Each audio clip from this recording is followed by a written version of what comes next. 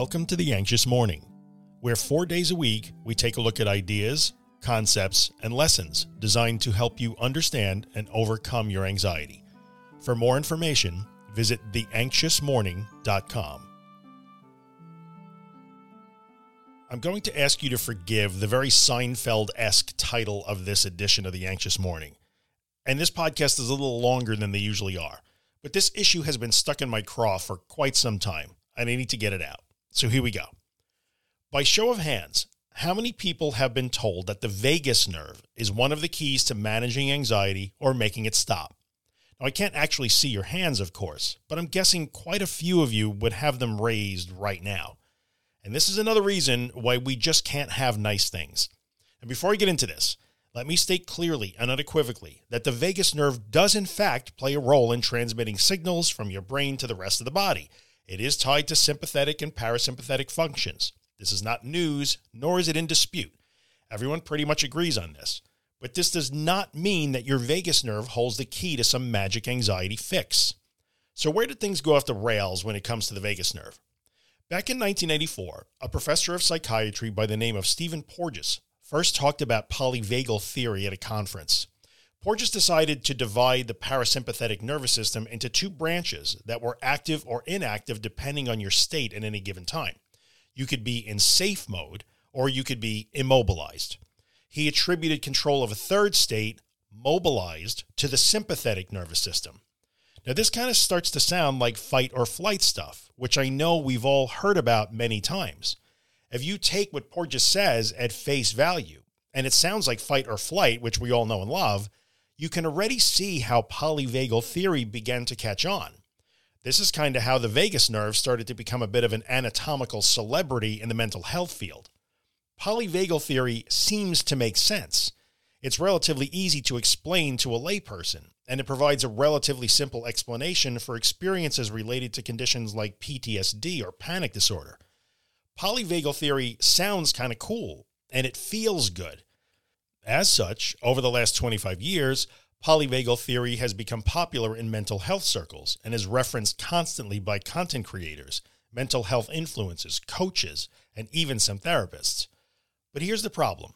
Stephen Porges made a few physiological and evolutionary assertions when unveiling his theory that are not only unsupported, but that directly contradict a large body of existing research findings in areas like evolutionary biology and evolutionary psychology. The very foundation of the polyvagal theory, beloved and adopted by so many, is incredibly weak. It has been refused, rejected, and disputed from the get-go by a mountain of evidence from other fields of study. Now, Porges himself has yet to provide any hint of good evidence that his assertions, and therefore his theory, may hold water. Yet that didn't stop him from creating a bit of a mental health business empire based on the theory. In short, and I realize that I am likely going to annoy some folks here, polyvagal theory sounds and feels good, so it became really popular, but it doesn't even really meet the requirements to be called a theory at all. It's an idea, a conjecture, maybe a framework or a way of visualizing things. There's nothing wrong with that. We need those things. Those are part of how science works, but hypothesis and conjecture are the starting points for discovery, not the endpoints. Yet practices based on polyvagal theory are often sold to desperate people as evidence-based and proven, which they absolutely are not.